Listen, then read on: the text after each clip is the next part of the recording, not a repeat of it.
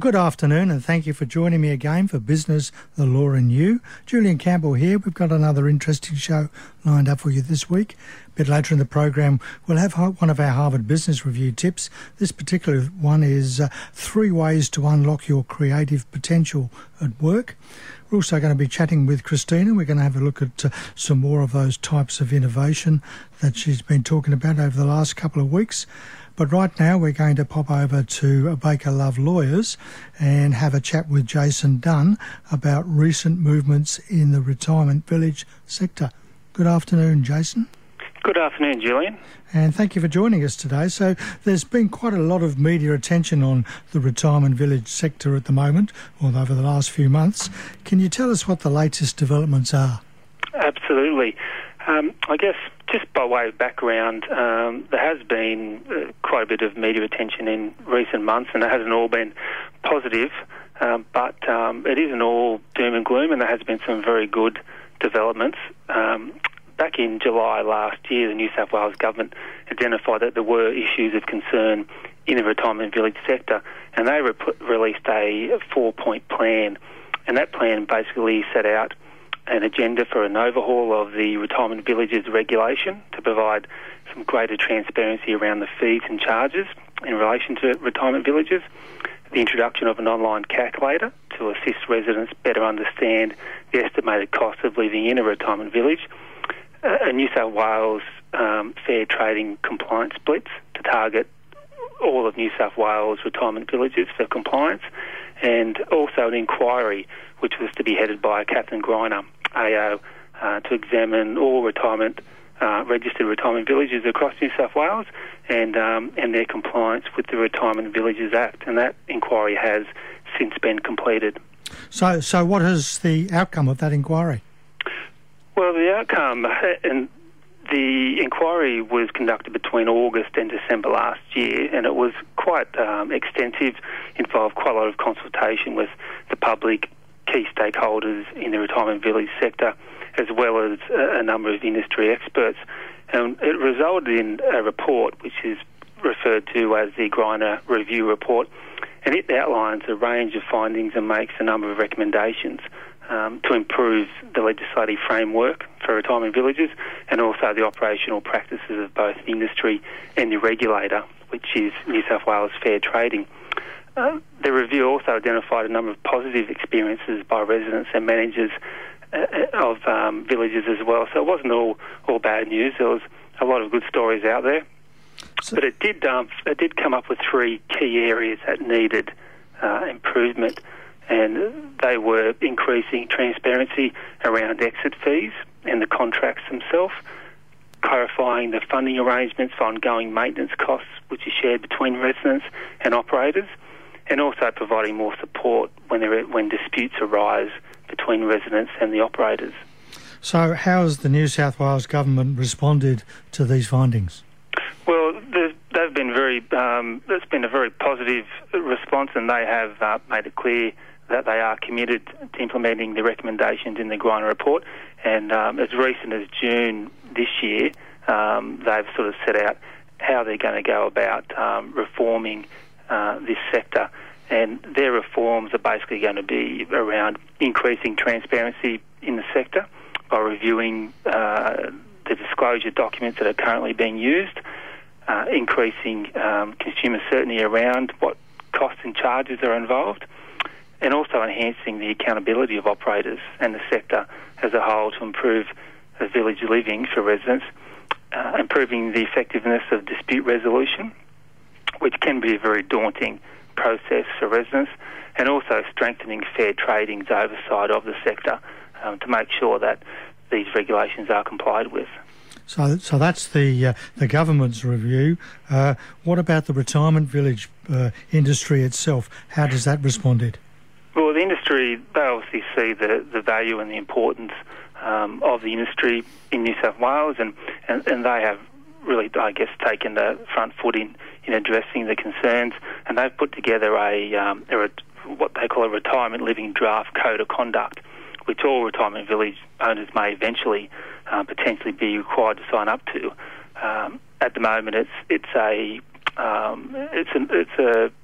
optional code of conduct, but members of that industry group will, I expect, will all sign up to it, and it really sets out a lot of details about what residents need to be provided on the way into the village, how the operators need to conduct themselves, and it's really about maintaining high standards, particularly around marketing and selling of the village properties, and promoting confidence and a greater understanding of the retirement village sector. So in layman's terms, what does this mean for retirees living in retirement villages or thinking of going into retirement villages? Well, I think, Julian, it's good news. I think figures, there's something like 3,000 retirement villages in Australia and close to 300,000 people across the country living in retirement villages. So it is a very important sector of the property market. And thanks to the Greiner review, we can certainly expect some improvements to the regulation of the retirement village sector, which should lead to a much higher standard of quality and service in our retirement villages. Although, if you've seen some of the more recent villages, it is quite amazing what the standard of accommodation and services are these days. But I think we can also expect a greater level of transparency, particularly around the contracts, the exit fees, and the process of exiting a village, and what the costs of living in the village are going to be. We can also expect a better and a more user-friendly dispute resolution process, which is often, as I mentioned earlier, a very daunting process for residents. But however, I couldn't go without saying that there is never any substitute for good quality legal advice when considering entering into a retirement village agreement. They are a long-term commitment, and you really need to be aware of what your obligations are and what the obligations of the retirement village are. Great. Well, thanks very much for your time, Jason. We'll probably have a chat with you again another time. Thank you very much, Julian. Thank you. Bye-bye. Bye. Jason Dunn there, helping us to understand the changes that have happened in recent movements in the retirement village, particularly the recent inquiry. Time to have a chat with Christina. Good afternoon, Christina. Good afternoon, Julian. How are you? I nearly got my words mixed up. Glad we've got you this week. We're going to have a look at some more of those types of innovation that we started to talk about a couple of weeks ago.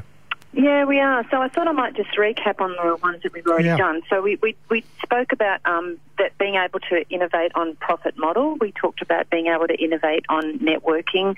Talked about being able to innovate the structure and how we organise our businesses around the talents and the assets that we have. And how to innovate processes, and how do we do things a bit differently? How do we do things better? How do we change things and make things a bit more streamlined, whatever that means, for each organisation. So today what we're going to do is talk about product performance and product system. And what we mean by product performance is around the USP, how reliable is the product, how remarkable is the product. Just amplify USP for people. Okay, so the unique selling proposition, the thing that makes you stand out, the thing that makes you different to your competitors and to other people in the market. And then we're going to talk a little bit about product systems, which is, when sometimes a product system is when we've actually got complementary products and other organisations that work to develop products for the product or the service that we've got.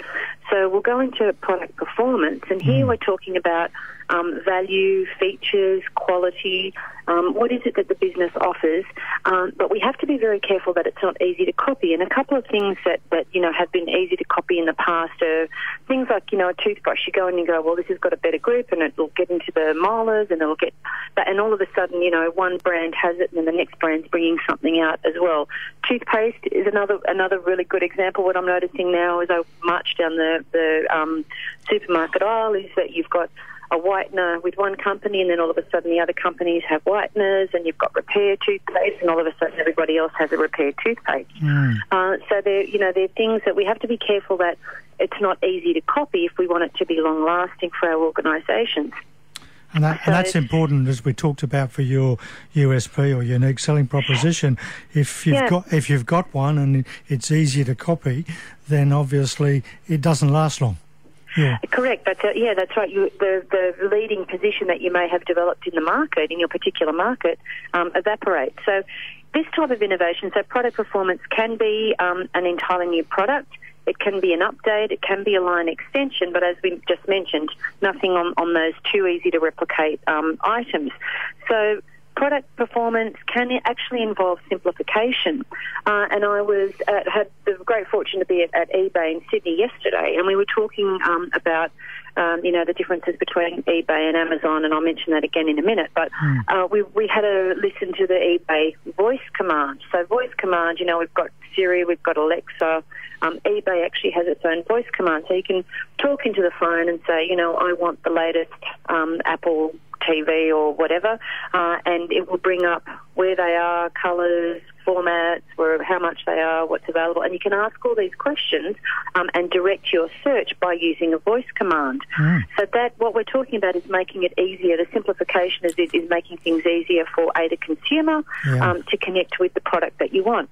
It can also be sustainable. So a product performance can have an innovation in sustainability. So we're looking at things like, the LED light globes now that people are putting in, and because what we're doing is we're finding that for a little bit of increased upfront cost, we're getting a lot of longevity. It's better for the environment. We're burning less fuels, etc. So sustainability is another thing. Customization is also another part of product performance. So product performance in monograms, what I've seen, I don't know about you, but a plethora of monogramming stationery for different.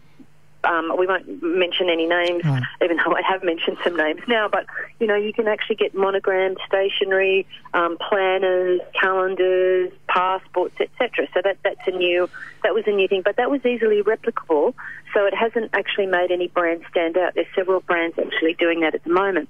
So I suppose one of the ways of doing that is talking to customers to find out what could be done better and different. Well, one of the case studies that we actually heard about yesterday was how, it wasn't so much a case study, but it was an investigation into how do we differentiate ourselves in the market. And what they would do is they actually had a list of the top 1,000 users, and what they were able to do out of that was select 12 at random, bring them actually into a space and observe what they were doing while they were using the product, which makes a big difference. You can get 1,000 people to do a survey and you might get similar results, but it's not until you actually bring people in and you watch, you observe what they're doing, that you can find out where pain points are, because often clients can overcome a pain point, but what we want to do as suppliers of products and services is make sure that there's no pain point there. How simple can we make, how speedy can we make the service or the product that we're developing? How well is that accepted, and how well can that be used by your customer? We also want to deliver quality that our competitors can't match. So one of those, another example, if I go to eBay and Amazon, is the speed of delivery. Some people will go to eBay because it's very much a trusted brand in Australia, but some people will go to Amazon because they know that they've got the warehouse there and that they can the product will be delivered much sooner. So what is it that one organisation can do to increase that part of their business over the other? Another example of product performance is, Dyson. We've heard many times how Dyson's first vacuum cleaner took over 4,000 iterations to come about, but the point of difference was the transparent bag-free design, and people could actually observe for the first time how much dirt was being sucked up off the floor, and that kind of put Dyson in within under 2 years. Dyson was #1 vacuum cleaner in the UK. I'm not sure how much more time we've got, but if we quickly mention product systems. Yeah, we've got about half a minute. Oh, okay, all right. Product systems, we're looking at things like, what are the accessories, what are the add-ons, how do we build an ecosystem that makes us stronger than our competitor. So there's a couple of phone companies who have developed a whole lot of accessories, but they've also got other organisations developing accessories for that organisation. And, the one phone, Apple will talk to Apple products, Samsung will talk to Samsung products. So they build this internal ecosystem that makes each reliable on the next product or makes it work better. That's the product system. We might talk about ecosystems as a whole subject one week. Okay, I think that would be fantastic. So, potentially, and we can pull a few of these out, but I think that's a really good thing. So maybe once we finish going through the 10 types of innovation, we'll come back and do a whole week on ecosystems. Great, thank you. Well, thank you for your time. Okay. We'll have a chat with you again next week. We will indeed. Have a great week. You too. Thank you. Bye-bye. Bye. Christina there with some types of innovation, particularly your products. Yeah, I mean, they're things that we can innovate on. We've got time for one of our Harvard Business Review tips. This one, 3 ways to unlock your creative potential at work. Tapping into your innate creativity requires making changes to what you do at work. You need to break your more destructive focus-killing habits, such as spending a lot of portion of your time or weekend on email or giving persistent direct distractions. To start, give yourself time to quietly think and reflect. Practice mindfulness can be extremely helpful for this because it aids your cognitive functioning. The other thing to work on is managing stress about your deficiencies and failures.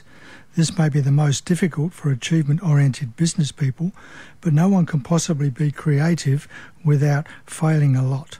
Finally, focus on what makes you happy at work. The positive emotions you feel when you are connected to your personal and organisational purpose will help you stay grounded and creative even when things are tough. Well, thank you for being with me for the last half hour. I hope you've enjoyed the program. We've looked at some of those recent movements and the inquiry into the retirement village sector and some of those more types of innovation. In a moment, Sarah Farley-Adams will be back with you with more of your easy listening favourites. Next week, we're going to look at business awards with Kimberly Claire Campbell from the Hunter Region Business Hub. Going to chat with Christina about some more of those types of innovation and some more business and legal news and views that may affect your business.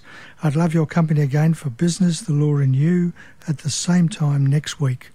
Until then, have an exciting and prosperous week, and as Picasso once said, action is the foundational key to all success.